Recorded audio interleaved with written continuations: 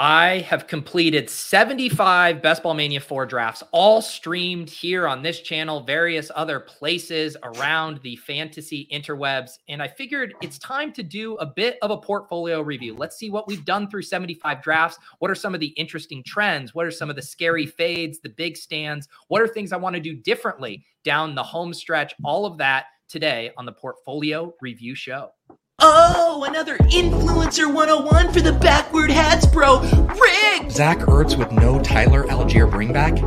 Yikes. You reached around for correlation? That's a no-no. You ADP bros disgust me. How about you just live a little? Handcuffing might actually be a way to get unique if the field's avoiding it. The Wi-Fi at this resort is a disaster? These fucking streamers don't have player takes. What if a piss boy draft is the room you need? Oh!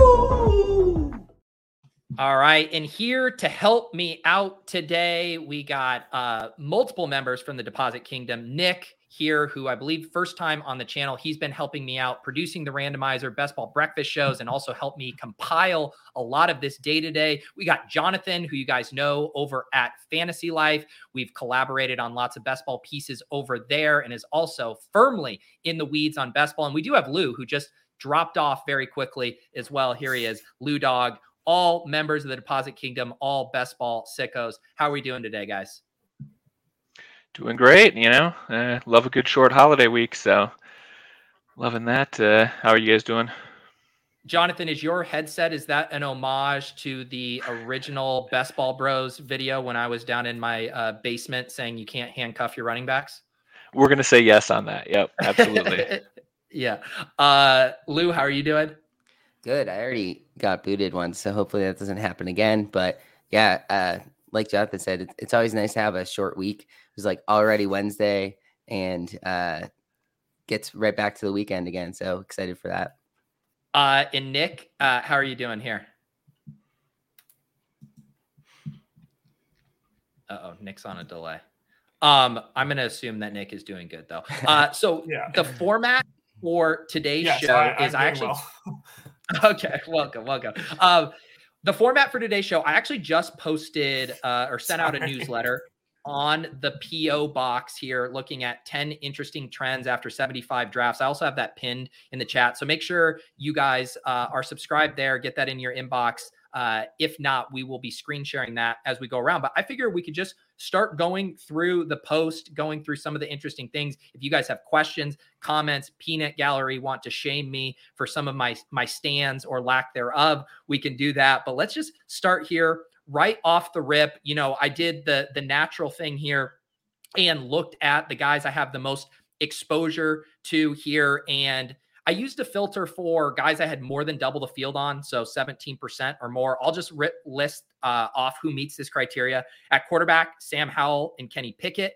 At running back, James Cook, Zach Charbonnet, Breece Hall, Raheem Mostert.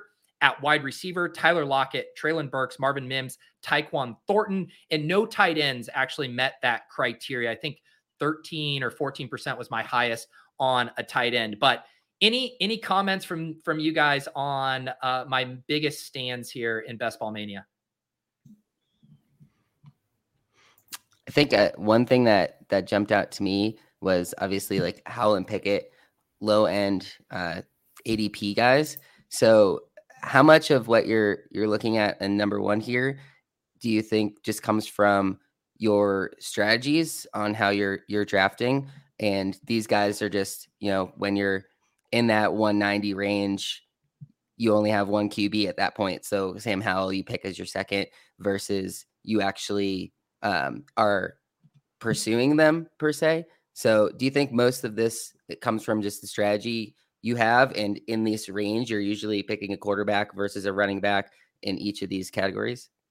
Yeah, I think Kenny Pickett, like this exposure makes sense a ton. One, because I'm doing like more 3 QB builds, more late round QBs. And 2, I'm targeting a lot of the Steelers. I like both of the receivers. I love Freiermuth. I love Jalen Warren. And so it's naturally funneled me to a lot of Kenny Pickett. Sam Howell's a little bit more interesting. Like when I see this exposure, I'm like, I like Sam Howell. I don't know if I like him 17%. And one of the things I mentioned is I do wish that my Sam Howell and Brock Purdy exposure were closer, especially since they both play in the same week 17 game. I wish I would have been breaking some of those Howell selections in favor of Brock Purdy. And then Desmond Ridder is another late round quarterback that I would like to have as much of as Sam Howell. So that's one I do plan to kind of correct on a little bit. It's a very hot exposure for a guy who we aren't even, completely confident is going to start 17 games. But then, when I'm drafting with Sean Siegel and he's always like, well, this is a Sam Howell team, I'm like, who am I to argue? So that would be one I am actually looking to course correct on. Whereas with the Kenny Pickett, I'm pretty comfortable being double the field. Let's see here. Let's move on to running back because we'll talk about it in a bit, but you Kenny. Yeah. Oh. No, go ahead, Nick. I think you're just lagging a little bit, your video. Oh, sorry. I'm lagging a little bit. The Kenny Pickett one for me, it's a lot of them, we'll look at it later too, but a lot of them are single stacks, which is what I'm surprised by with Kenny Pickett. Yeah, that is another thing too. And we'll look at that when we get down to some of my double stacks and stuff. And I think it was on Monday's stream where I did that big Lions and the big Packers. I think both of those were even triple stacks. It was interesting for me to see, as much as I like stacking, as much as I like correlating, I think in my rooms, it's been hard to like dial up like the super clean double stacks. And the Steelers are an interesting one too, because people like the Steelers, people like the Seahawks. You're often competing against multiple other drafters for those stacks. But it was something I feathered away of like, sometimes at this 6-7 turn, what it would be, or maybe 5-6 turn, I want to do more Deontay Johnson and George Pickens, like get those guys, because I have such exposure to the Steelers, but don't have any of that one. So it is something that I'm actually going to be considering. As far as the running backs, Chipsy says, I don't get the James Cook love. So to me, he is, and I know Chipsy gets the DeAndre Swift love. James Cook is DeAndre Swift in the Bills offense is kind of the selling point. You're getting the one back on the team who can actually rip off big plays, and you're getting access to an offense that's going to score a ton and is going to have wide open running lanes for a running back. So James Cook is my preferred way to play the Bills right now of basically every player. I do like Dawson Knox a good bit too, but do you guys have anything that stands out to you for running backs here? Well, I was curious, those first two there, kind of, two players I think you clearly like the offense in Cook and Charbonnet, but sort of, very different backfield scenarios in the fact that Walker is, a pretty expensive pick in drafts this year, whereas Charbonnet is kind of the clear value option there. Whereas, with the Buffalo backfield, Cook has Harris and even some Latavius Murray's team recently, the fact that there are those other cheap options in Buffalo, does that give you any pause that, maybe you're going to be directionally right but wrong on the player? Kind of the old Jalen Reagor, Justin Jefferson, similar ADPs and ending up too much on one side of that. Just curious if that's a concern for you at all. Yeah, and I think, if anything, the recent report about Latavius challenging Damian Harris for that big back role has given me more confidence in James Cook. Like if Damian Harris can't beat out Latavius Murray for work, then they might have to give James Cook the ball more than they like, because I doubt the Bills want to be saddling up Latavius Murray with a lot of touches there too. So I think to James Cook, just the way they've eased him along, from when he was a rookie too. And I do think we could get a lead, people mentioning his average carries over the years, but I do think this is setting up well for him. And again, it goes back to like how I like to get exposures to offenses. And I found Diggs to be a bit pricey. I don't have a lot of Josh Allen either. And so in the same way I'm playing, like the Jags are another good example. Like I'm mainly playing them through the running backs, ETN and Tank Bigsby, and I'm not taking a lot of the pass catchers. It's just kind of how I've decided I want to attack this Bills offense. Maybe I should try to get some more Josh Allen and James Cook teams, just because I do like that pairing. But yeah, I mean, I will say, to the chat's point, like maybe this isn't a guy like I can fully be like I should be windmilling it in on James Cook. Maybe this is a touch high. He's another one. If in my drafts, it'd be funny if we did a filter for my James Cook exposure and Sean drafts. I feel like we've taken him in about 80% of those ones. And not to use it as a cop out too, but there's that point right in like the 9th, 10th round. And it is what I call the James Cook, Zach Charbonnet range, where it's like, I got my 5 or 6 wide receivers. This board's really flat. Don't really feel like reaching for Njoku or, Freiermuth. I can get in another round. It's time to start building out my running back room. And Cook, Charbonnet, Javonte Williams, those have been the guys that I just like keep clicking in that range. Yeah, totally the same for me in drafts. That same range. Hammering all the RBs there. A lot of my top exposures come in that same group. Nick, any other thoughts on the running backs here? No, I like the Breece Hall one being that high compared to the other second round running backs for sure. Raheem Mostert, I think you do mention it in the letter. You wish the Devin A chain would be a little bit higher, Mostert a little bit lower. So I think I would agree with that as well.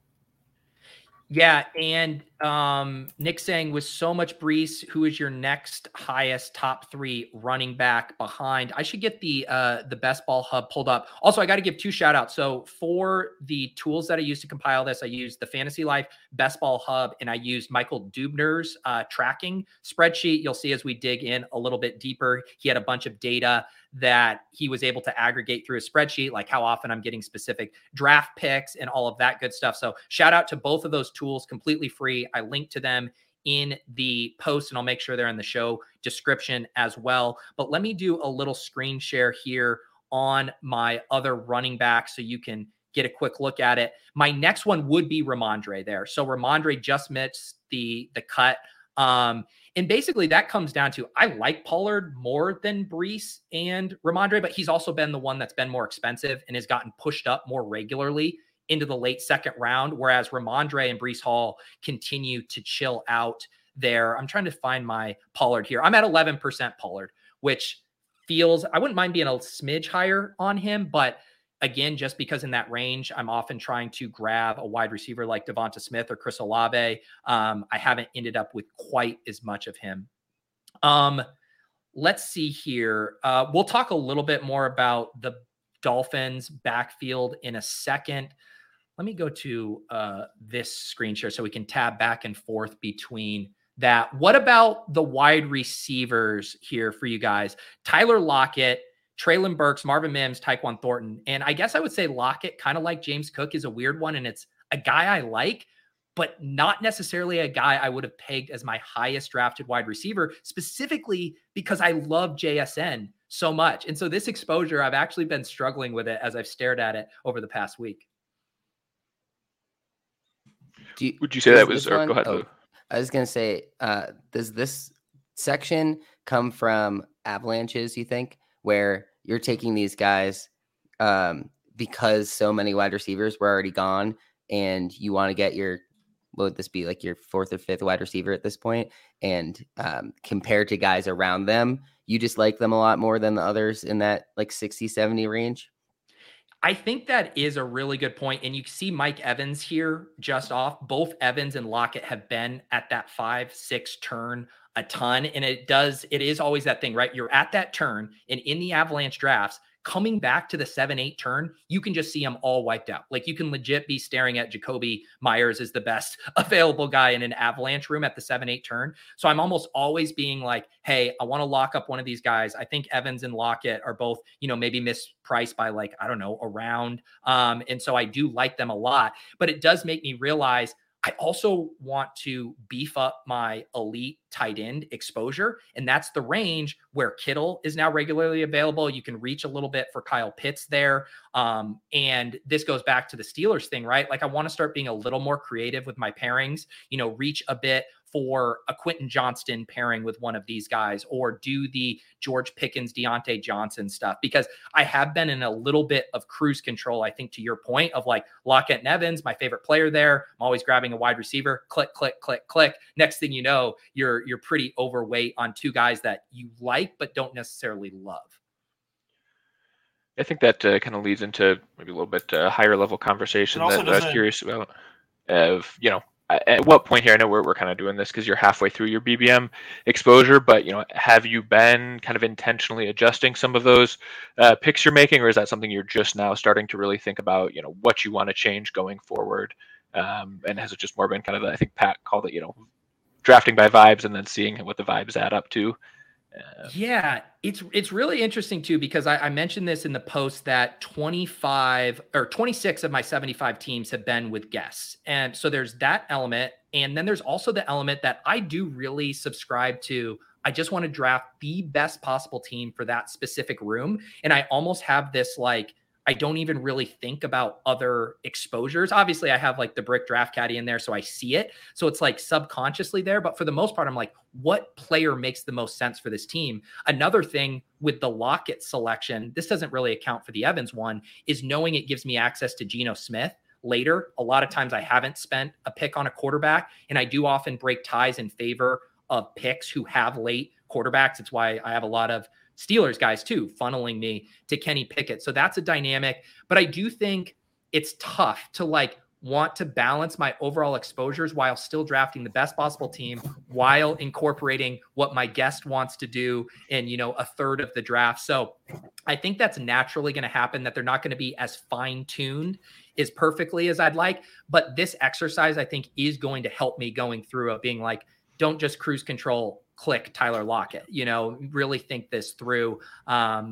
And I do think I will start, you know, as I say later in the post, kind of gently tilting my exposures away now that I've really kind of focused on this.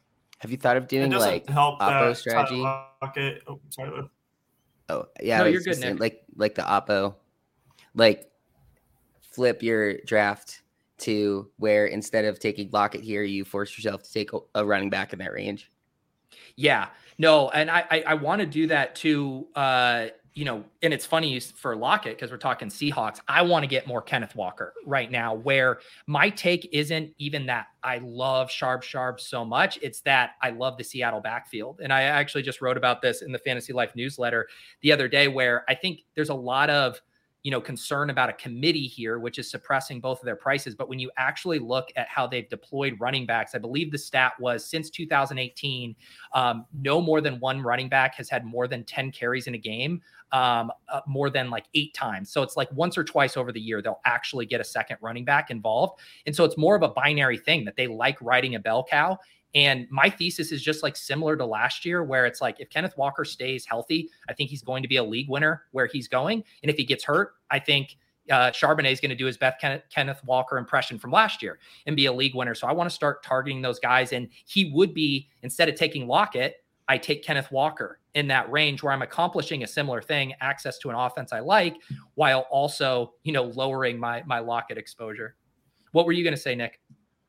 It doesn't help that at the end of the 5-6 turn, you have Lockett and Burks. Like, those are just such easy clicks if you need a 4th or a 5th receiver at that point. Knowing at the 7-8 turn, it's going to be absolute garbage back there. Yeah.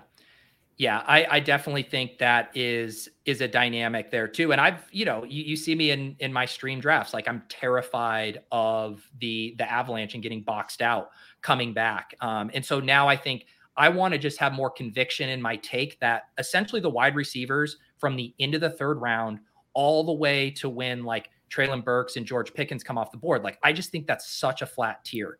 And I need to start having more conviction to mix and match in smart ways, irregardless of ADP there, as opposed to just being like, all right, Lockett's the top guy on the board, I'm going to select him. Like, it is not the end of the world, you know, if you're reaching within what I consider a very flat tier. Phil asking here, why do you think you're reaching for Mostert 15 spots ahead of ADP? Do you actually like him, or is it a point where you just need an RB? So Mostert is definitely a guy that I don't have good closing line value on, just because I was drafting a ton of the Dolphins, and I've kind of doubled down on it a little bit, as both him and Jeff Wilson have gotten extremely cheap with the Dalvin Cook rumors, which were something I've never really bought to Miami. I'm still under, my take is that unless there's an injury to their backfield, like, I don't really think they're ever going to open up the wallet and give Dalvin Cook what he wants. So, although the funny thing and scary thing is it now sounds like the Jets are actually the leader in the clubhouse for Dalvin, which could be a big issue for Breece Hall, because if Dalvin goes to the Jets, we're going to get 4th round, maybe 5th round Breece Hall. And then it's like, well, now I'm going to start clicking this guy in every single draft again at these new prices. So yeah, I am going to get some bad closing line value on these guys. Any other comments from you guys before we move on just kind of my overall top exposures? Nothing from me. The next section is what I want to get into. Need to get Kendre Miller up there. Yeah, he barely missed the threshold here. Kendre Miller, 16%. I know Nick, what is your current Kendre Miller exposure? It's something massive. 55%. So yeah. So my 60% is going to nice 55%. Yeah. Yeah. I've noticed, I think he would have been right up here at 17 to 20%, if not for in the past, I don't know, week and a half. I know I've scooped up Jamal Williams a few times past ADP. On Monday's show, I got Alvin Kamara 30 picks past ADP. And so, the Bears, the Dolphins, and the Saints, I've been basically targeting all of those backs, and I've been using some of these extreme values in my rooms to kind of balance that out a bit. But yes, I am still firmly on team Kendre Miller. Let's keep scrolling down now to some of my fades. Those of you who watch the streams regularly will not be surprised to know about some of these. Obviously, a lot of the olds, the Adam Thielens, the Jerick McKinnons, the Zekes, and Les Pats drafting with me, Nick Chubb, some of these guys. I guess the biggest surprise, I'm assuming, for people is Calvin Ridley. Are there any others that jumped out to you guys or that you'd like to interrogate me on? I have some interrogation. For me, first off, are you looking at these and you want to add to these players because you only have one of them, or are you mostly comfortable with one? Because to me, I would feel pretty bad about having only one share of Chubb and Barkley, two guys that can any given week really be the RB1 on that week. So to me, I think they're guys. I know Davis always talks about that Tundra game that Chubb is going to be in the playoffs, but I mean, we've seen running backs in snow games be able to put up big numbers because, I mean, they're probably not going to throw the ball as much. So are you scared of Chubb and Barkley? And do you think you're going to be forcing those guys into future lineups? I would say of all the guys on this list, the three that I could see myself going out of my way to be over 1% on would be Chubb and Barkley, who you just mentioned, and Christian Kirk.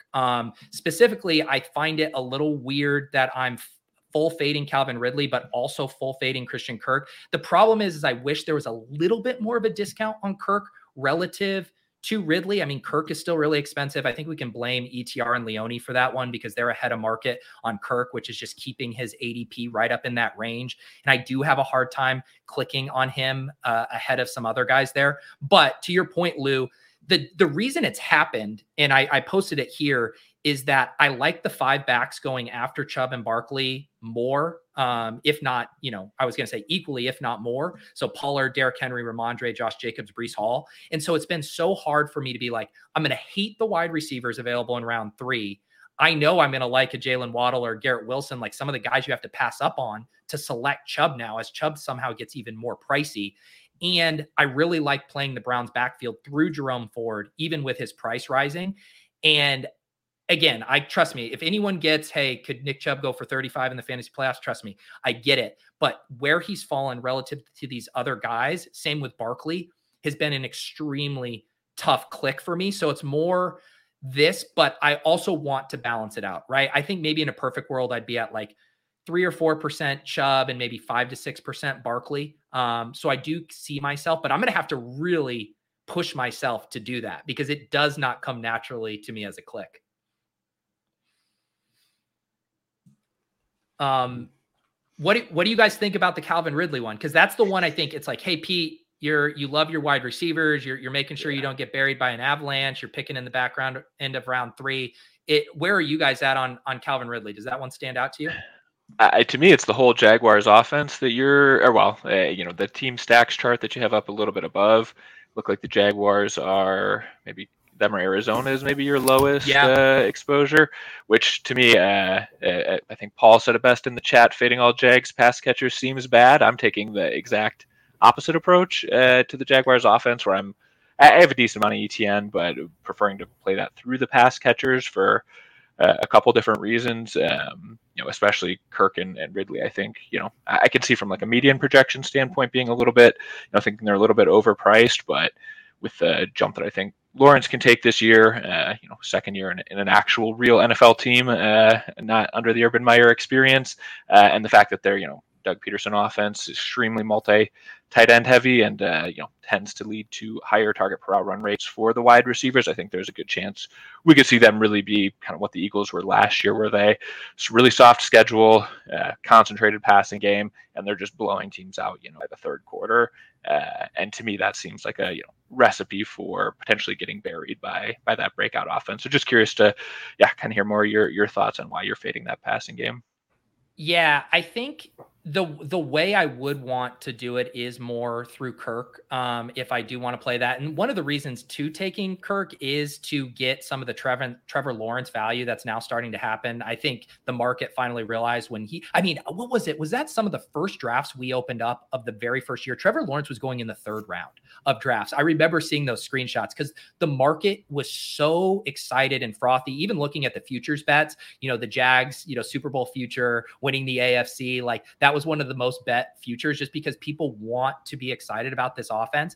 And so we've seen some course correction for some of those prices. Lawrence has dropped, but Ridley hasn't budged. And it's kind of how I feel about Jamison Williams, where it's, traditionally be like, this is a guy I would chase, love all of the intangibles, the draft capital, the situation. But it's like when you have these guys who have been out of football for a long time, like the historical hit rate for those kind of cohorts is really, really poor. And I do worry that we're making some pretty big assumptions about Calvin Ridley just being the guy he was in Atlanta. And I think you could argue he has much more target competition now than he even did with Julio Jones in Atlanta, because Kirk is good and Zay is good and Evan Ingram is good and they have two good running backs. And so that one stands out to me. I do want to get some more exposure to this offense, though, probably through Evan Ingram. I don't like the Zay price either, though. So that's why it's just like so hard for me. It feels like these guys are mostly priced toward the top of their ranges. They feel like the classic, what's the phrase, that they would be a small hit, but potentially a big loss. I guess the one thing maybe I'm not thinking through is like contingent upside, right? Like if one of these guys got hurt, like if Calvin Ridley's a flop or whatever, I mean, Zay and Kirk could just smash their ADPs again. And so maybe I should think of it more of a way to leverage my Ridley stand of like, if Ridley sucks and bombs, then who is going to benefit in that regard? But the truth is I've mainly wanted to do that. I want more ETN right now. And so I do think that's kind of my way of trying to target this offense. But I should be grilled about it because it's an interesting, to be out on Ridley and Kirk in the wide receiver avalanche meta on Underdog is an interesting thing. Yeah. ETN might be some good leverage. Yeah. What were you going to say, Nick? I'm a huge Eagles fan and Clemson fan, so Doug Peterson and Trevor Lawrence together is like a dream scenario for me. So I'm pretty high on the Jags offense, and I probably too much so, honestly. So I need to, opposite of you, I need to scale back some because I have like 15% Calvin, like 13% Kirk. Same with like Trevor Lawrence and ETN as well. Yeah, and I do think like. Again, you can almost use the super flat tier argument at wide receiver as an argument in either direction, right? Where it's like, might as well take some Ridley here at this price. Where like, if I think, psychologically, if Calvin Ridley was an early 5th round pick, I bet I would be about even with the field on him. But if my thought is that all of these wide receivers are pretty flat, from the back end of round 3 through round 7, I should probably be just biting the bullet and being like, what is 15 picks of ADP difference within a flat tier? Like I'm making kind of like a moral ADP stand on like Calvin Ridley should not be at the tippity top of this tier. Therefore, I'm not going to have him. But then that like negates the tier argument in itself. So I do think I need to make sure to get that up a little bit more. Okay. I don't think we need to talk about it. Like obviously Lazard, Beckham, Jacoby, no one needs to hear me say why I don't like those guys. Let's move on to where I'm picking in drafts, because I want to say over the past, 2 to 3 weeks, I've gotten so many comments. Do you ever get an early draft slot anymore? Because every time people watch me stream, it seems like I'm picking at 1-9, 1-10. And we can look at the data here and actually see if this is true. And it is correct. My most drafted slot, 15% of the time, is draft slot 10. And then I have draft slot 9 at 11%, draft slot 5 at 11%. So not a ton here at the top. My influencer rate, 7% influencer 101. So slightly below expectation here. Although I don't know for you guys, it does anecdotally feel like I'm not picking in the top half of drafts as much as I used to. Do you think you're losing value for that? Yeah, when I was looking through the data. Yeah. What's that, Nick? When I was looking through everything, I noticed your very first draft of BBM4 was a 101, so they just kind of rubbed you on that because everything since you've only had, let's see, so you've had 5 101, so you've only had 4 cents. Yeah. Which is not ideal here. I will say, like, my spin zone is that I do like picking in super wide receiver avalanche rooms. I do like picking toward the back end of the round because it allows you to get those 2 wide receivers early, basically every combination of Adams, Lamb, Garrett Wilson, Waddle, etc. And then also, set you up to kind of double tap those at specific turns there and not get locked out. So I haven't minded it from that perspective. And the other benefit is, right, like I've had the draft and I linked to it where I think I started like Lamb and Devontae Adams, and Breece Hall and Josh Jacobs make it all the way back to me. And so it basically is this, hey, get your 2 wide receivers. They're the best picks on the board here anyways. And on top of that, you get the chance at a massive faller in a piss boy room. So it hasn't felt like a death sentence, but yeah, I would love more Justin Jefferson. I would love more Jamar Chase. It would be very fun to get more of those guys.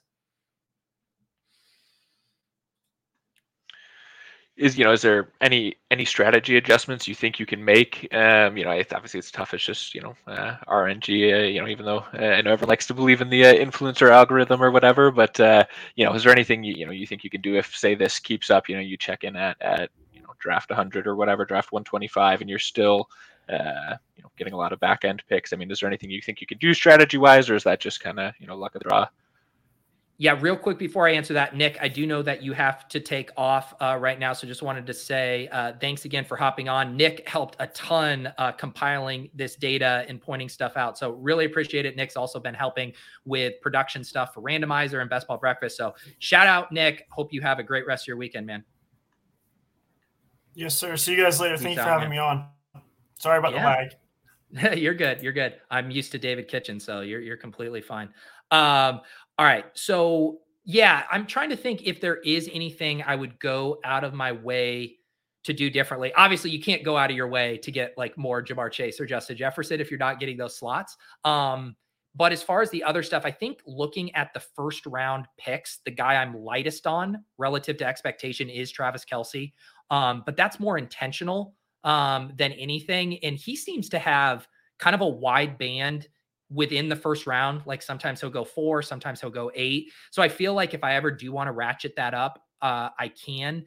But yeah, I don't know about you guys, but I've just been finding like picks 5 through 8 or 9 to be just like a tough zone in general. I finally, Hilo got me to draft an Austin Eckler share on Monday. I wouldn't mind getting a little bit more of him. But again, it goes back to that dynamic. How many times in my rooms have you been able to get Austin Eckler, Bijan Robinson in the second round? And at the same time, I bought into what Sean said about, guys like AJ Brown and Diggs not being as strong of first round picks as we would maybe want to admit. So I just find that entire range after like Cooper Kupp and Tyreek come off the board to be pretty tough.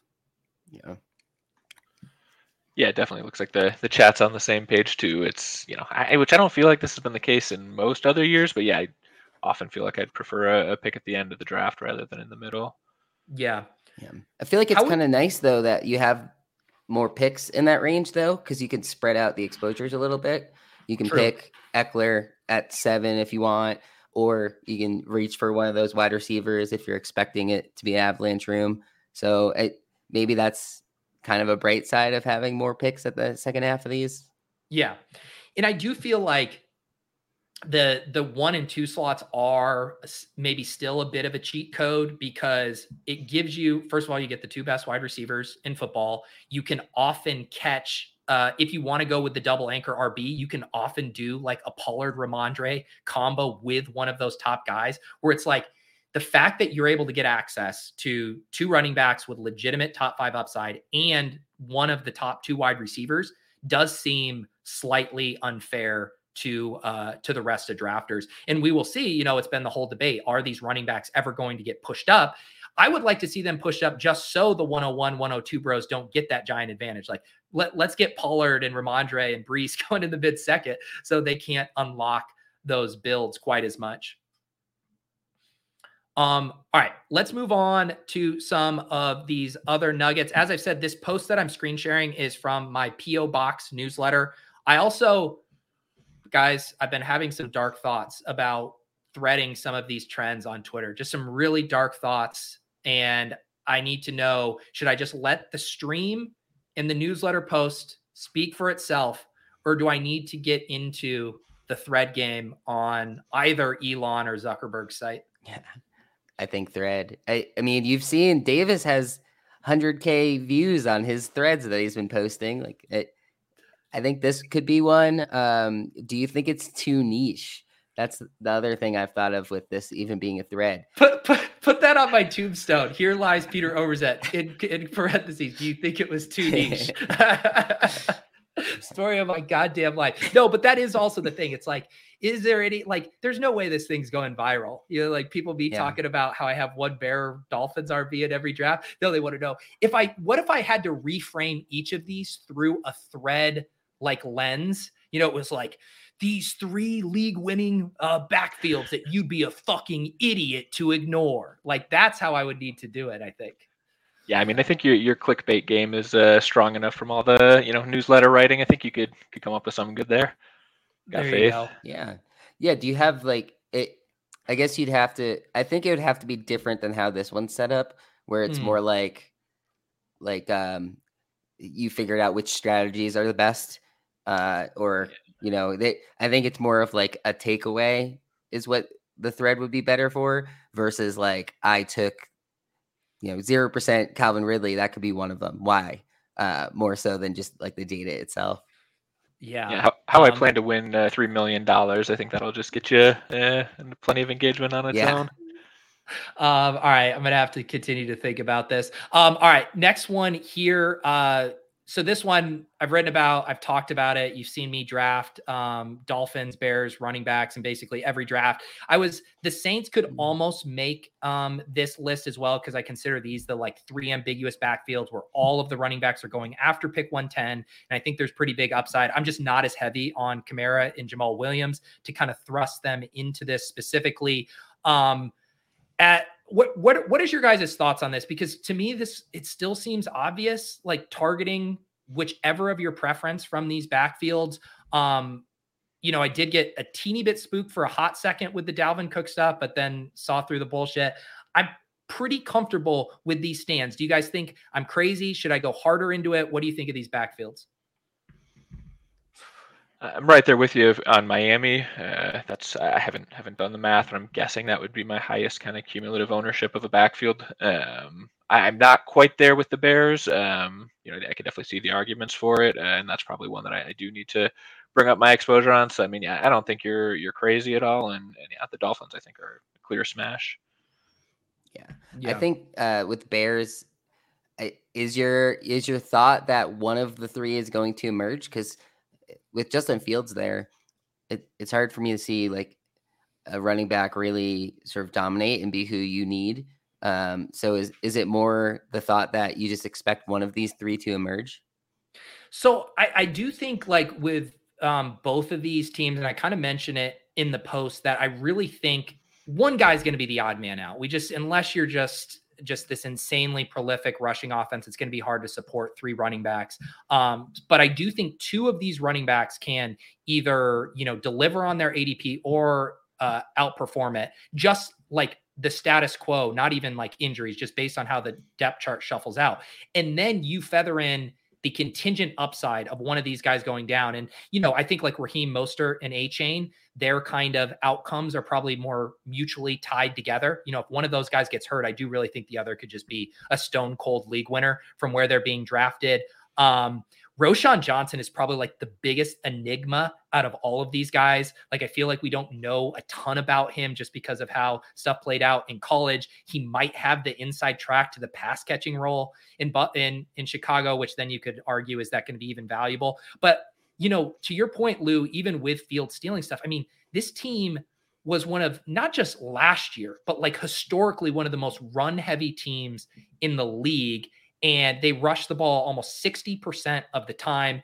I think we also do see, and I don't know if I'm just bullshitting here, but we've seen Lamar's rushing rates each year go down a little bit as they try to protect him a bit as a franchise quarterback. I don't know. Maybe Justin Fields doesn't run as much this year. They just draft Roschon. Maybe they do kind of establish it with these guys, bring in Deontay Foreman a bit more. But I just really feel like these are small miss, big win picks where you're going to get some standalone value in most scenarios, and you could just get league winning smashes in basically any contingent scenario. Yeah. So most of it has to do with just that they're essentially 0 RB candidates, and it's sort of, you expect at least one of these guys is going to work out for you. So you're just going to sort of spreading it, going off of these offenses, basically. Yeah, and I think the other thing that this dovetails with too is just going back to how, and this has been very much informed by Leone's research on dead roster spots, and old Peter would have been drafting way more 17th and 18th round running back flyers like all through draft season. It would have been like, Izzy Abanikanda, come on down. Chase Brown, come on down. All these guys that, if we're being honest with ourselves, we don't know where they are on the depth chart. I would have been taking some fucking Ronald Jones to start the draft season, all of this stuff. And now I'm starting to think, with these 6 guys that I have up here, I do really feel confident that these guys are going to have a role at some point during the season. Like, it might be the veterans starting out, and then we see Achane and Roschon down the stretch. It might be an injury, but I feel like these guys are all going to touch the ball at some point this year. Whereas with some of these backs, like, I cannot say that with confidence. Like, we all like Izzy Abanikanda. Like, if he's buried on the depth chart behind Zonovan Knight and Michael Carter as a resurgence, and he's just a 0 all year, that's within the realm of possibility. And so I think pushing up my 0 RB targets into this range where I had more confidence about their job security, I think that has funneled me to this backfield more. And I could see these numbers coming down as we start to get more clarity, as we get more Ty Chandler and Dwayne McBrides and these other more viable backup running backs in the late round. My guess is these exposures will come down. And I also think, don't you guys think one of these running backs from each team, the Dolphins and Bears, probably has like a 2 to 3 round rise in them based on training camp and preseason news? Yeah, I think so. Absolutely. I think, yeah, especially the Herbert Foreman. Like, yeah, we're still kind of unsure, but I think one of them could emerge for sure. And then the other thought I had on this is, are you low on their pass attacks as part of this thought process? Yes, I'm a little low on specifically the Bears. I have not been doing a ton of elite QBs. Jonathan and I actually did an article about this on Fantasy Life, and I would like to get a little bit more Justin Fields, but I am light on him right now at 4%. So yeah, I think it is kind of impacting that same idea of like, how am I attacking this offense?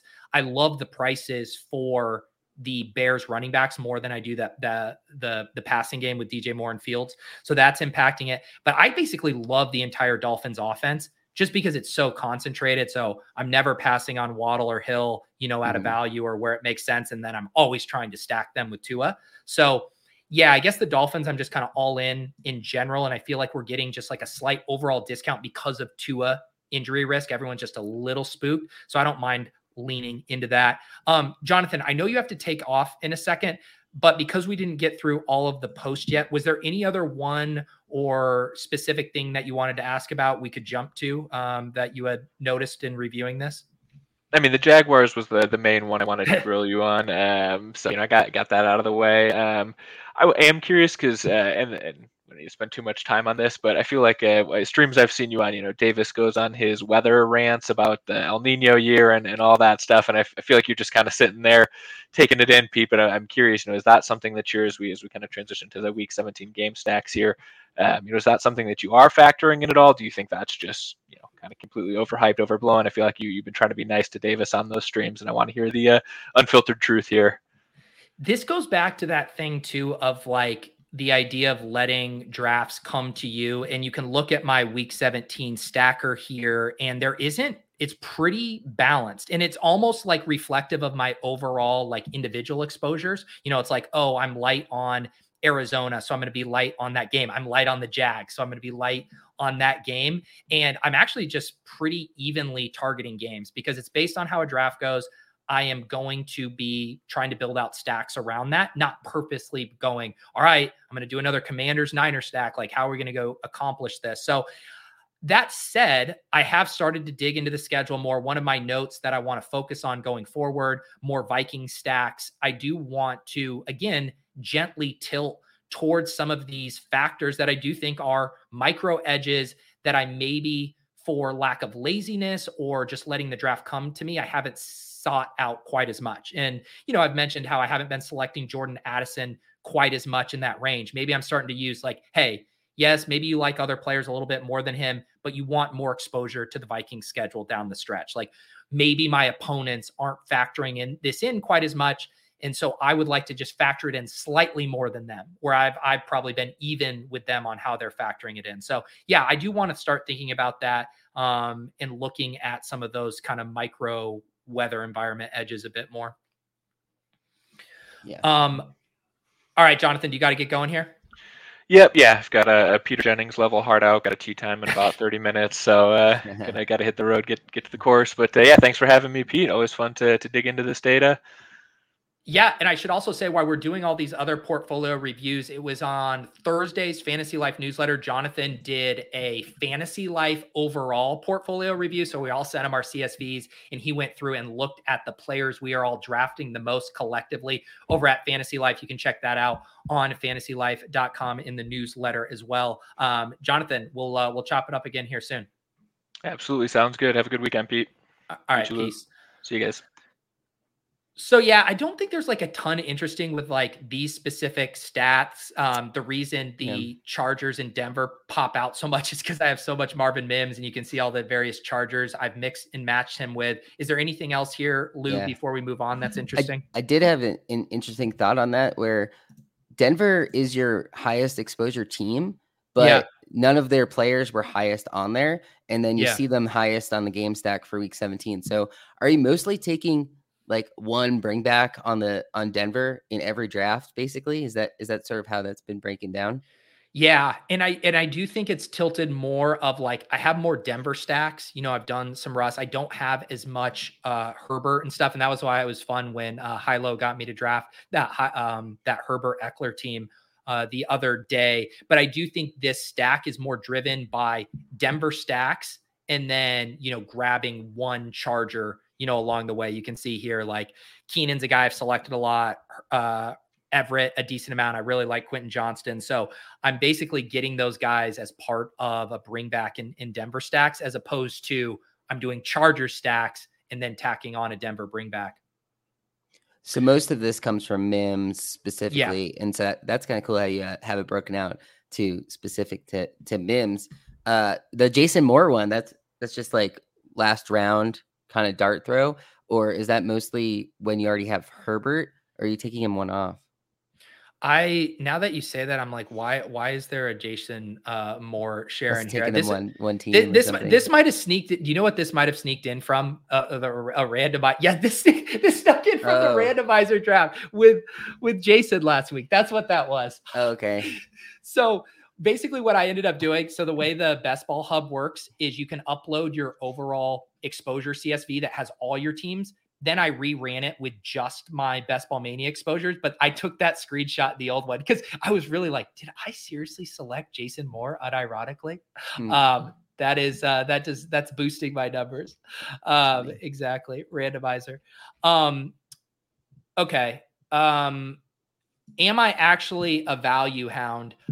It's so funny because I do really feel like my behavior in these drafts has been like super polarized, where a lot of the time when I'm drafting, I am a true value hound and I've been loving to scoop that up. And then I draft with Sean and I'm the opposite of a value hound. It's just like, fuck ADP, man. Sky Moore, 30 picks ahead of ADP. Tyquan Thornton, 35 picks ahead of ADP. So you can see here on the screen, best value instances, worst value instances. And I should also say, this is not strictly pick number minus current ADP. It also includes cost adjustment based on historical pick values. So this is a little formula that Dubner has in his spreadsheet. So that's why you don't see Alvin Kamara at, minus 30, because it is valuing a cost adjustment here. But I thought the interesting trend from this, Lou, was maybe with one or two exceptions, like a guy like Rondale Moore, the best value instances are guys I don't really like, and I'm using the value as an excuse to get exposure. Whereas the worst value instances are the guys who I think have such a wide range of outcomes that they could just blow the ADP out of the water and thus could help, justify or soften the blow of the reach. But does anything else stand out to you from these guys?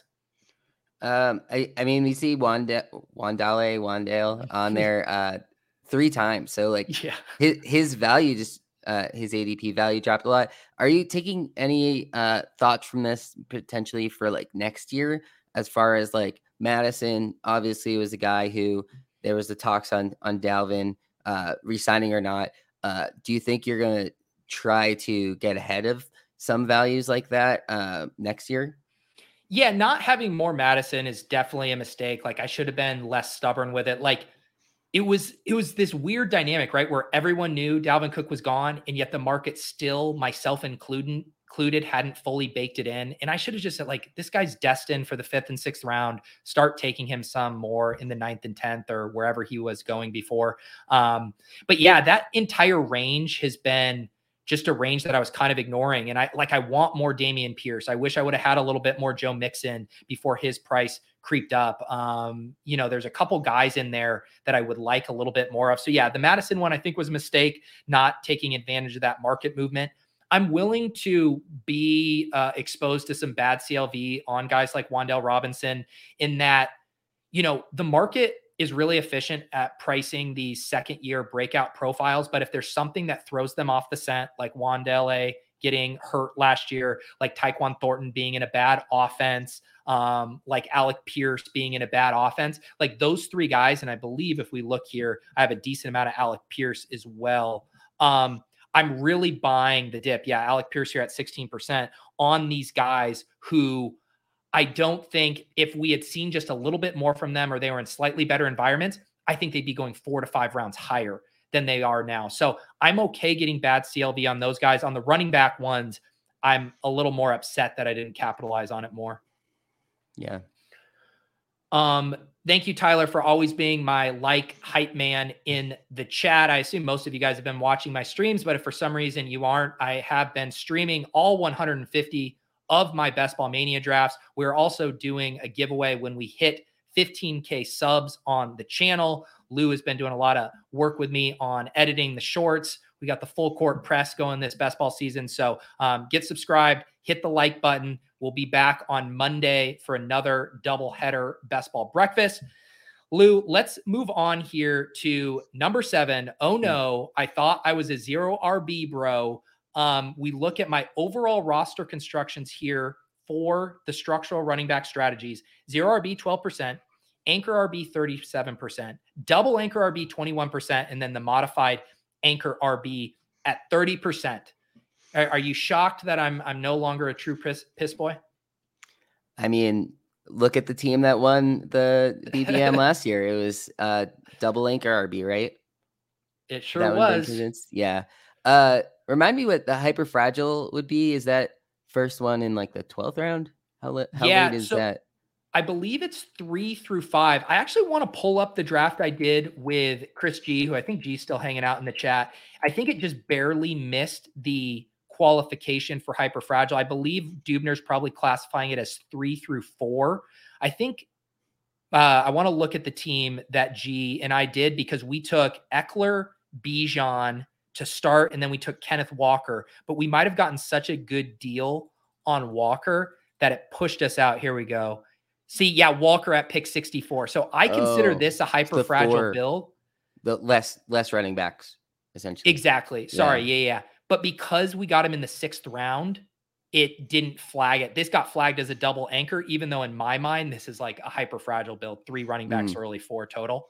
So you run into some of those like qualifications based on how you have to tag this. But to me, this isn't surprising relative to how I've been drafting because of the running back value at the 2-3 turn, really liking Breece Hall, really liking Ramondre Stevenson. And on top of that, the options for wide receivers in the early 3rd round, like in my draft rooms, T. Higgins is always gone in the 2nd. And you almost have to really reach to do a 0 RB build from the first 4 picks of the board. Like you just have to be like, all right, I'm taking Keenan Allen at pick 3-4. I'm taking Deebo Samuel. Maybe I start to take some Calvin Ridley here for the people. So as much as I like 0 RB, as much as I'm trying to stay ahead of wide receiver avalanches, it's actually been tough to do 0 RB without like, I'm fucking doing 0 RB in this draft. Yeah, it's interesting because I feel like the way that ADPs have somewhat changed this year versus last, where a lot more of the wide receivers and QBs going early, you leaned into elite QB, and then you're taking somewhat of the elite running backs, where it's like that value is dropping. But is that due to a lot of the elite wide receivers, you want to pair them with their QB? Yeah. And it's funny too, because I think I'm not super heavy on my premium stacks, but I was starting to grab like Josh Allen and backdoor stack him, grab Patrick Mahomes and backdoor stack him. So we'll see some of my premium stacks. I believe it said, and we can check the post, that I had 0 Kelsey Mahomes, like that. I hadn't done that one yet, but I have, lots of Kelsey by himself, Mahomes by himself. So yeah, I think that is a dynamic that's happening. Let me pull up. Someone was asking what the 2 quarterbacks. So the way Dubner defines it is an elite QB would be before round 6. QBs, 2 total QBs would be between round 6 and 12 would be 2 QBs in the window. So all of my like a Daniel Jones Tua team, a Deshaun Watson, Aaron Rodgers team, like that's going to be the 2 QB in the window, and then punt QB. And I think overall, I wouldn't mind tilting my exposures down the stretch more to 2 QB in the window and more to punt QB. Just because I'm still struggling with the elite QB prices. I capitulated a little bit to the market, but I do think I want to have a little bit more conviction on the mid-range and late QBs as we go. Yeah. And I wonder if, this is the way these were defined have sort of been defined as previous years too, but do you think elite QB might need to change? Like, I feel like round 6, like, I don't know. I think of elite QB as probably the top 5 guys, like those guys who would be picked in the first round of Superflex. Like out to Burrow, or I guess Lamar, like Burrow, Lamar, that range. But this is including a little further out, right? Yes. And this gets into the whole thing. This is why the ADP bucket concept by Leone is actually the most elegant way to do this, because you have to do some, like, to make this work in a spreadsheet for Dubner, like you got to have some like kind of formula being like buy this round for it to spit it out. But like all of these builds are more like where or how much capital did you spend overall? And so even this goes back to even Pat's team, right? Like his anchor RB, double anchor RB team was still in one of the bottom buckets for total capital spent at the running back position, because he waited so long to take his 3rd running back there. So it's not a perfectly elegant way to splice this, but I do think it is fun to like look at like how many times have you not drafted a running back through 5 rounds or whatever. It gives us like, I would say directionally accurate representation of how I've been drafting, but it can't perfectly capture how I'm really approaching stuff. The best, most informative thing here is probably wide receiver 5 by round 10. 80% of my drafts, I've made sure to get those wide receivers early. And that kind of, regardless of which structure I'm employing, I'm generally trying to do that. Yeah. Cause basically you're saying by round 10, you have at least your elite QB, 2 running backs, 5 wide receivers.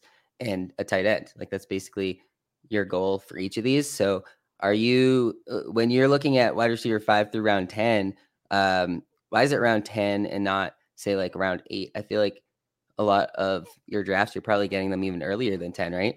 Yeah, I think so. This was so when Dubner and I were working on the video about the anatomy of the $1 million lineups and looking at King Caps and Karain, we were using wide receiver 5 by round 10 and looking at some historical win rates for that. But yeah, for sure. In my drafts, like it's wide receiver 5 by pick 84. That's what I think about through 7 rounds. That's when you can maybe capture a Rashad Bateman, Zay Flowers, Elijah Moore, and then the cliff happens. So yeah, I assume this percentage would actually be pretty similar through 7 as it is through 10, just because in my rooms, the round 8 and 9 wide receivers are never very attractive.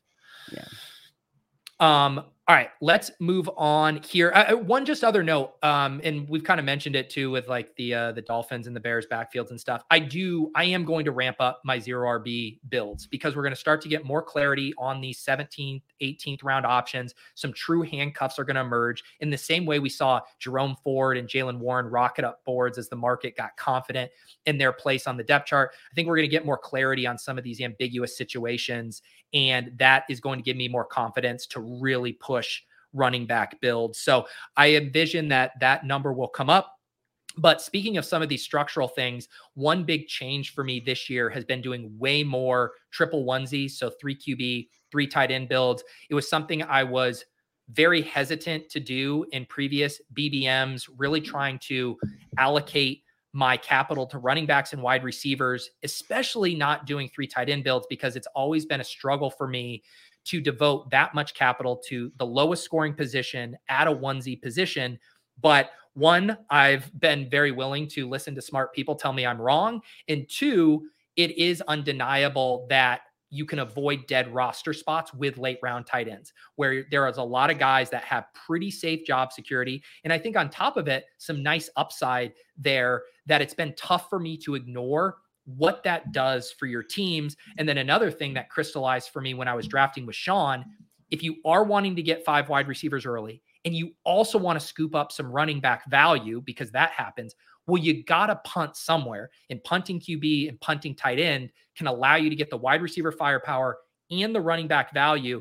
And so just by necessity of my rooms in this landscape, I have been way more willing, you can see here, to do 3 tight end builds 39% of the time, 3 QB builds 35% of the time. Although, again, similar with the 0 RB stuff, I think as we move throughout the season and I get more late round running back options, I'm going to start tilting back toward more 2 QB, 2 tight end builds. Yeah. And a lot of those kind of goes with what your exposures were. You're probably taking Pickett, Freiermuth towards the end of drafts, and, Daniel Jones and his wide receivers are later in the drafts. And do you think there's going to be much ADP movement once camp starts? Is it usually it's just running backs that move most, or do you expect wide receivers, tight ends, QBs, those sort of other positions to move as well? My thought is the movement is going to be fucking wild across the board. And my 2 reasons for that is, one, the amount of intensity with people drafting best ball teams is greater than we've ever seen before, which therefore means more people are hawking news, trying to react to trends before they fully materialize and get baked into the ADP. And like one simple example of that, we were looking at my bad Wandale closing line value. That's all because Paris Campbell caught a few balls at OTAs. And Paris Campbell flipped Jalen Hyatt and Wan'Dale Robinson, who remain way better asymmetrical upside bets than Paris Campbell. And yet that is a product of the news hounds drafting on underdog. So if that example is any indication, I really think the draft board could get just completely flipped on its head at some points as we go throughout drafting season. I think it's going to be wild. Yeah. Yeah. I'm trying to think outside of like injuries and player news like that, like it's obviously going to move, but it's funny. Like we saw it with Kyle Pitts, right? Where like you see what he does in like he catches like one deep ball from Desmond Ridder, and then all of a sudden Ridder goes upwards too. I saw that he was one of the guys you wanted to add more of on Ridder. And is that mostly because you don't have that much Kyle Pitts or Drake London, so you haven't really been picking Ritter. Because is he all that much different from a Pickett or a Howell? Like, I guess Howell's a good example of these guys that haven't really had the number one job yet. They're still young on not great offenses per se, but a lot of people feel like Falcons is one of the teams that a lot of people are high on in general compared to last year, that they think they're, picking over on wins totals and just think the overall offense will be better. Yeah, I do like, and I kind of mentioned it where I want to get those late round quarterback bets that in Sean Siegel wrote a really good article about this on RotoViz, but the main like screener is like, which of these late round guys actually have good weapons at their disposal? And like Ritter has legit weapons. I mean, Bijan, London, and Pitts is such a sick crew of weaponry. And I want to make sure I'm getting access to him. And I do wish, one, I have more Pitts. I want more Ritter, and that'll help me balance out my exposure to Howell and Pickett. I was kind of saying, I want to shift some of that Howell to Purdy and Ritter and get access to these breakout quarterbacks who do have good weaponry around them. And yeah, I want to get more 2 tight end builds. I'm really trying to get more Kyle Pitts. And I think I might, I've been playing the value hound game. Like, man, sometimes he slides to pick 80, like, should I try to get the value? But it's like, I might just start biting the bullet in the early 6th round, mid 6th round, and start scooping up some more Kyle Pitts. I do have to mention this 1% for tight end. We do have best ball thought leader David Kitchen in the chat. This is a product of a Swolecast mission where I was tasked with drafting 4 tight ends. I would never do that on my own volition. I have capitulated to big 3 tight end. I will never capitulate, other than a Swolecast mission, to big 4 tight end. I personally don't find like the specific roster constructions 2-4-10-2, 2-5-9-2 to be that interesting, but is there anything that jumps out to you here?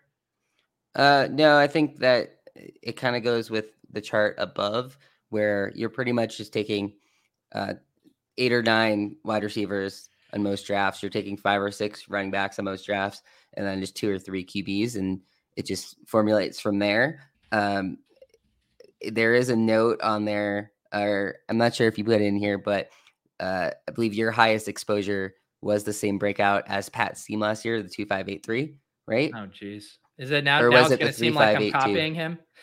Yeah. So are you trying to not necessarily mimic, but a lot of the higher advance rates are your higher exposures? Is that just a product of how you're drafting, or are you trying to have higher percentage of these, 3-5-8-2, 2-5-8-3?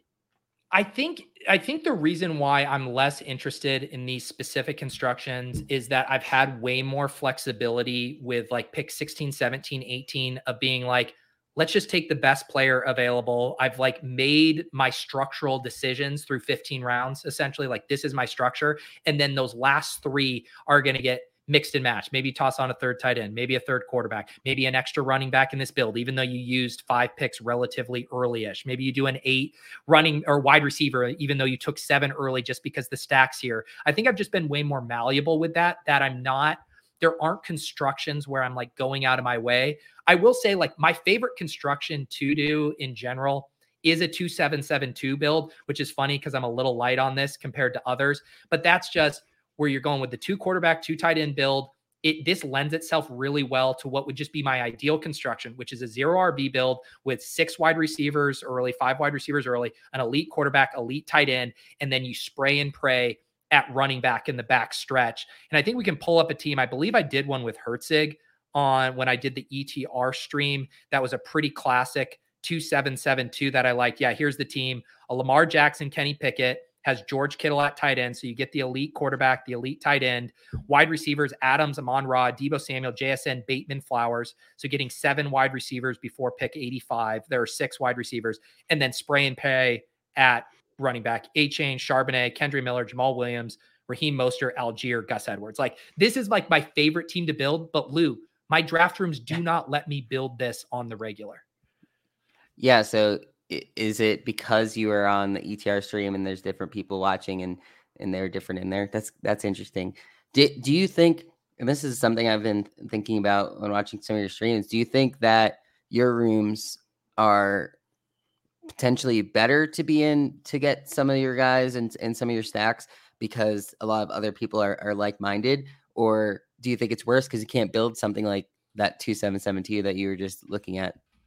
Yeah, I mean, I do think it's like impacting my structures. Like I just wrote up for Fantasy Life a slow bulldog draft. I did a $500 one, and I had a team that I never would have been able to build on stream, where I was able to do the structure I wanted, which was like a modified anchor RB. Kenneth Walker was my first running back selection in round 5. I was able to get all my player targets, where it's just like, look, I like Kendre Miller, but someone in my draft room is going to like him more than me. I like Kyle Pitts, but someone in my room is going to like him more than me. And so, yeah, I'm naturally getting pushed to slightly different constructions and slightly different player targets than I would just select perfectly in a vacuum, all other things considered. And in some ways that's frustrating. In some ways it's fun to get naturally diversified in ways I otherwise wouldn't, because I saw my teams last year and I drafted a ton of the same players, ton of the same structures, and it didn't quite work out for me. And again, there's so much variance to that. It's hard to pull out what was the root cause of that. But I legitimately have been enjoying getting pushed to these different structures, getting pushed to different players. And it's like every time I do a draft like this draft with Hilo, I was like, man, I would have never have drafted a team like this. Every draft with Sean is like, holy shit, what's going on? But I do think it's going to give me some really fun overall texture to my portfolio. Yeah. And I think it could be interesting if someone like Herzig went through and did a similar breakdown of his and see how close it is or different. Obviously, this is only 375 of them. I'm guessing you'd probably do some sort of exercise like this at the end of 150 of them. But are you taking some of this and saying, like you just said there, like you want more 2772, you want more of the different structures from above? Are you going to go in and potentially, I mean, I know you said you don't like the 4T tight end build, but at the end of the day, if a lot of your opponents are doing that, do you think maybe you should have some more exposure to it? Yeah. And I do think it's going to dovetail nicely, because knowing that there aren't a lot of running back targets late that were viable has pushed me into these other constructions, being like, hey, I like the quarterbacks late, I like the tight ends late, therefore I'm going to focus on this. As more of those, it's like a trickle down effect. With more zero running back targets late, that'll allow me to take more detours early for other positions, elite quarterback, elite tight end, and then I can accomplish some of those goals together, right? Get that Kyle Pitts share up, get that George Kittle share up there with elite tight ends, and then get more zero RB builds because I know there's more picks I like late. So I really do see that tilt starting to happen as we enter training camp in the preseason. And you can see, we can circle back to some of the other bullets, but these were some of my plan of attack for the last 75.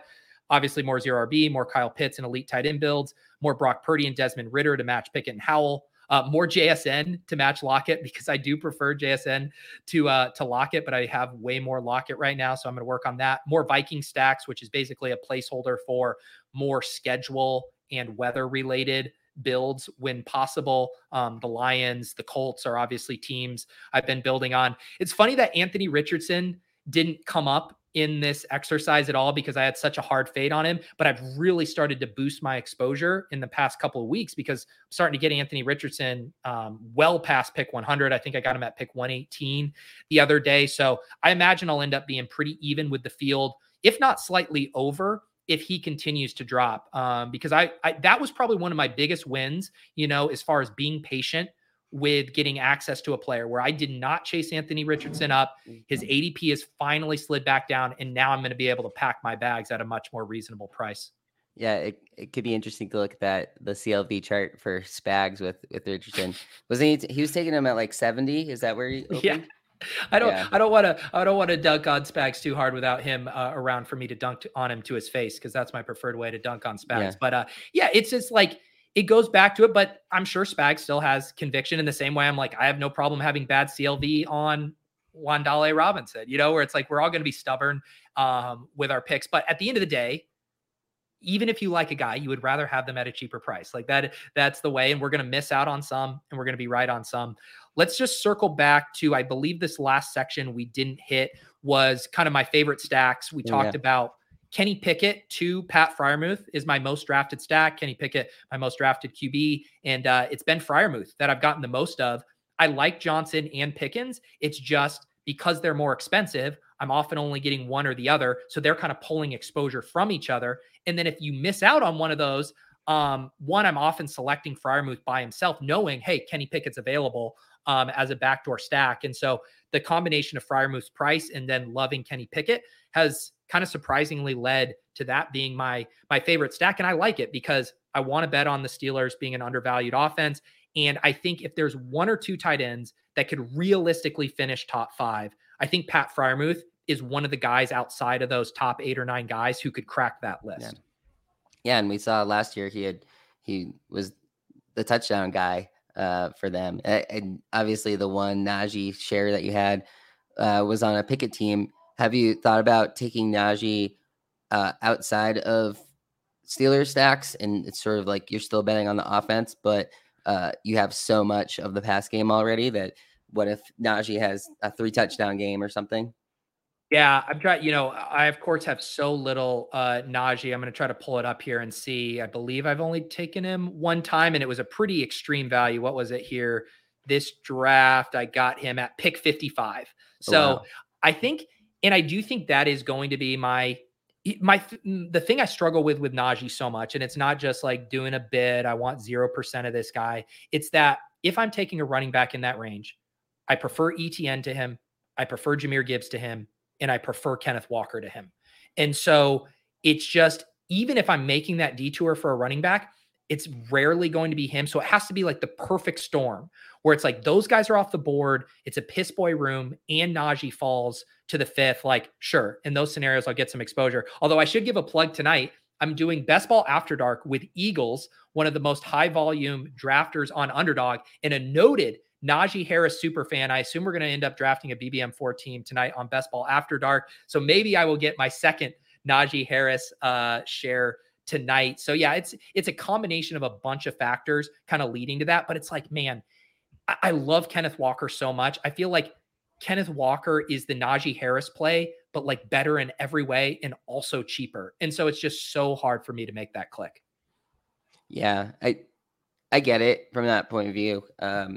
And, as Ryan's saying, like, do you want to make too big of a bet on the Steelers offense? Because what if they just aren't, they're basically what they were last year and maybe they don't get that much better. You don't want to be stuck too deep. Do you think are you happy with your exposures to all these teams? Obviously, like some of the teams that you have the highest exposure to with like Denver and Pittsburgh obviously didn't have great offenses last year. Are you concerned about that at all? Or are you pretty comfortable with trying to sort of buy the dip on them?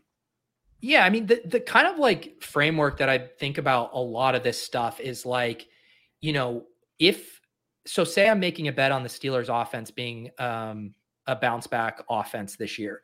At the cheaper prices, like a Freiermuth, who's not a top 7 tight end cost, or Kenny Pickett, who's a super cheap one, or Jalen Warren, or whatever, like I have room for error, right? Like they could be average and those picks are not going to kill my portfolio. When you're taking the most expensive piece on an offense that you're worried about may or may they not ascend, your room for error diminishes. And that's how kind of you're seeing a lot of my fades of why I'm like so spooked on Ridley and them. It's like, it feels like it's so fully baked in. And it's also why I've been just playing even some of the elite offenses through the cheaper pieces. Like I think there's maybe more ambiguity with how the Bills, pass distribution is going to shake out than the market is indicating. I'd rather play it through Dawson Knox and Khalil Shakur and Deontay Hardy late and James Cook. And so I think that is just kind of a general lens that I'm viewing everything in of like, how can I get access to these offenses in cheaper ways? So it's like, I don't have a ton of Aaron Jones, but I've been really like taking, Romeo Doubs or Jaden Reed and Jordan Love and getting access to, hey, what if Jordan Love is good? Well, if Jordan Love implodes and the whole offense implodes, then like that 5th round Aaron Jones is not going to look good. So I kind of think of it as a sliding scale of, where am I going to not get sunk? And it's also why I have like a lot of Keenan Allen and Chris Godwin, which I think you could say not the sexiest picks. They're probably not going to outperform their ADP by like 3 rounds and end up as 1st round picks next year. But I do feel like I know what I'm buying there. Whereas some of these offenses, I don't know if that can be the case. Yeah. And Seattle obviously was the team last year who a lot of people were low on, and they ended up being league winners, really. And so it's kind of like trying to find that what you're buying when other people don't want to buy. Sometimes that's the edge you might end up needing at the end of the day.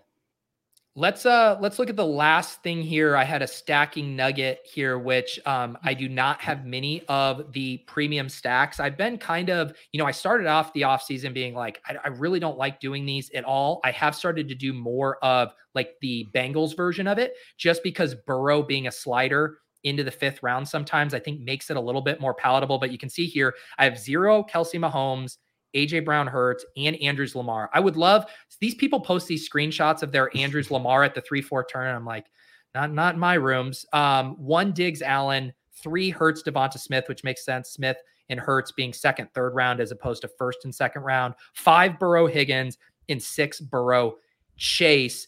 I'm not too spooked about this. Like I still have my Kelsey, I still have my Mahomes, I still have my AJB Hurts. I'm just not spending it all on that offense up at the top. So I'm pretty comfy with being underweight these premium stacks.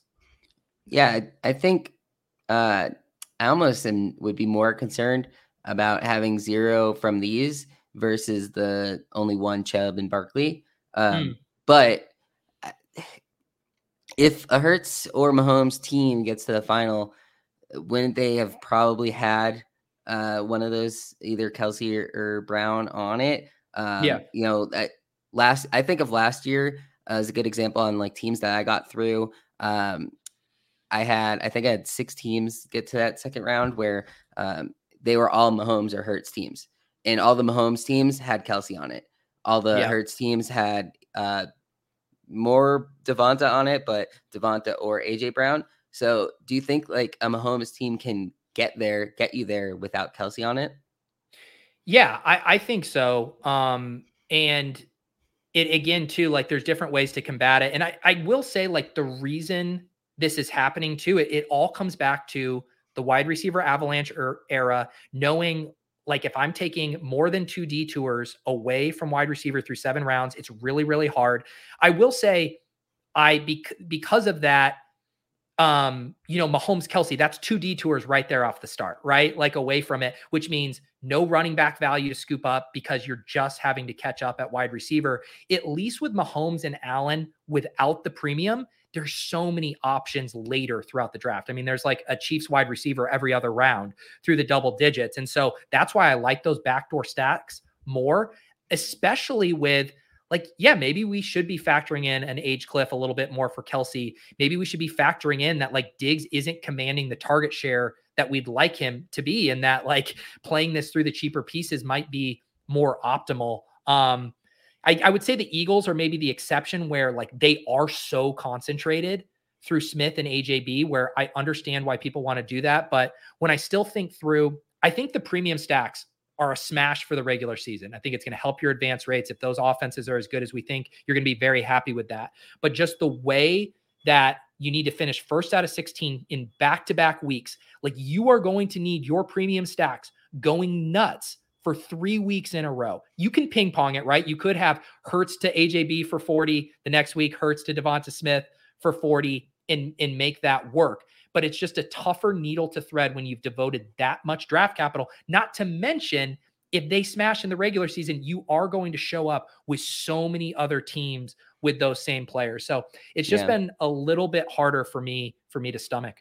Yeah, it's like you're in the spy and you have the 50% Tony Pollard on that week, and everyone else has them, so you really have to get different elsewhere.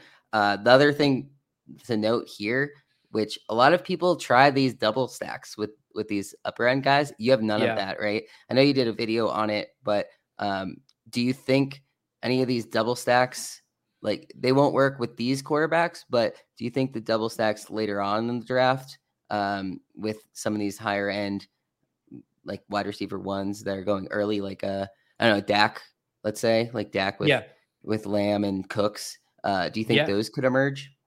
Yeah, because there's, I don't have like a specific rule that I'm doing, but basically if you're having to devote 2 or 3 of your top 4 picks to the same offense. I just don't like that the way this tournament's structured. So in that example, right, you're using a first round pick on CeeDee Lamb, but then Cooks is an 8th round pick and Dak can sometimes fall. Especially one nice thing about that, Lou, too, is if you take Lamb and Cooks, like Dak is almost for sure going to fall. So you're going to get a big deal on that. Even if you take Jalen Waddle and Tyreek Hill, like Tua is almost for sure going to fall. So the fact that you can get that other piece at a really massive discount makes that more palatable to me. It's really just those ones where you have to use 2 of the first 3 or 3 of the first 4 picks on one offense. I get uncomfortable with it. Yeah. I guess that's sort of my thought is like these QBs kind of blew up higher up because of these elite double stacks working in the past. So I wasn't sure if you still thought that double stacks could work like that. The higher cost ones. I think so. I think it's so crazy, right? Is like we have all of this data and you look back and you saw how these elite premium stacks, how, beneficial they were. It was 2 years ago that you had that, like if you had the Burrow, Higgins, Jamar Chase, I mean, you were just flying to the Best Ball Mania 2 finals. The difference is this is the first year we've seen the cost of the quarterback in those premium stacks being this expensive. And I do really think it is going to impact advance rates, that cost, the opportunity cost of the running backs and wide receivers you're passing on to complete that is pretty high. And so it will be really interesting to review in retrospect because we just haven't had an era of best ball data where the quarterback prices have been this expensive. Yeah, that'll be interesting to see in Fantasy Football Garage is talking about that in the chat where people are taking Tua naked. Do you think that could work? Because I mean, there were some weeks last year, like you don't know if it was Waddle or Tyreek, but one of them kind of had to be paired with Tua to really work. So I don't know about Tua naked. I talked about this with Sean because we've had a couple times in my drafts with Sean where it's like, I think the 2 examples were like Russell Wilson slid like 40 picks past ADP and Aaron Rodgers slid like 35 picks past ADP. And I was like, Sean, you want to scoop up this value here? I mean, we need a quarterback that's pretty good value. And he was always hesitant because he's so conscious of how does this team win in these playoffs? And we know how important stacking is. So my thought is scooping that value probably for sure helps your advance rates out of the regular season. You're going to build stronger teams, more resilient at the position, but you're probably capping your upside in the fantasy playoffs. Now, I think you could argue with some of those guys, hey, you can go get Mecole Hardman and Tyler Conklin unless Paul's in a draft with you and build out that double stack as a backdoor. Same with, you could grab Marvin Mims and Dulcich or Tim Patrick to round that out. So just because you don't have the stack right away, but one thing I noticed when drafting with Sean is he sees the board from immediately those first few picks. And he already knows like, these are the games I'm building around. This is how I want this team to really lever itself up. And he's just like not going to get blinded by an ADP value throwing him off the scent of a team he actually thinks can come together in the right way. Yeah. I think this was a pretty good exercise. Do you feel like you have a better sense of like how you've been drafting and just if there's things you want to change? Do you think if you didn't go through them like this, you'd really be changing anything?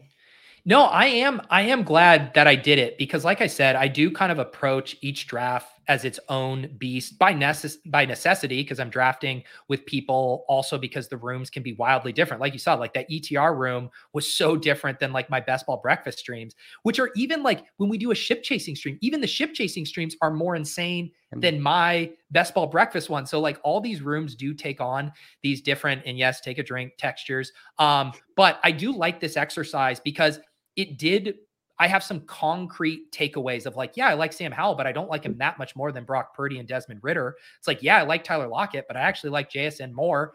Yeah, I like the 3rd round running back values, but man, I love what Zero RB can do to supercharge teams in this tournament format. And so it was a really good check-in for me. And I guarantee you're going to see me talking about on the rest of my drafts, how I am going to maybe go just slightly more out of my way to kind of tilt towards some things that I would like to accomplish. Yeah. I think I agree with that. It's going to be cool to see, like, even as next week, if you start changing stuff, to just watch how those exposures can change over time. For sure. And I doubt I'm going to end up doing a thread. A man has to draw the line somewhere, but I would really appreciate if you guys subscribe to the PO Box newsletter. This is, I put this out on Fridays, generally in the morning, although today I was scrambling to get this post done, so it took me a little longer. And so if you want to review more up close, some of the screenshots, the data there, you can get access to this. And you can always check all the old posts too at the PO Box. I have the link pinned in the chat right now. You can subscribe for free, completely free. I'll drop that into your inbox. Some days it's about best ball. Some days it's about working out. I kind of just run the gamut here: lifestyle, fitness, content creation, habit stacking, blah, blah, blah. So yeah, get the PO Box newsletter, and I will be back on Monday. Do want to give a couple more shout outs just to reiterate. The Fantasy Life Best Ball Hub, completely free. You can upload your CSV from Underdog and spit out all of your exposures. You can look at various combinations. You can pull up each individual team as well, like I did here for this one with Chris G. And then also Michael Dubner's awesome Excel exposure tracker. So I linked to this as well in here. You can download this. And so a lot of the data you are seeing here, as far as my exposures, my draft pick frequency, you can get all of that from the Dubner sheet. And then again, big thanks to Dubner, to Nick, for helping go through all of this data and pull out some interesting nuggets for me.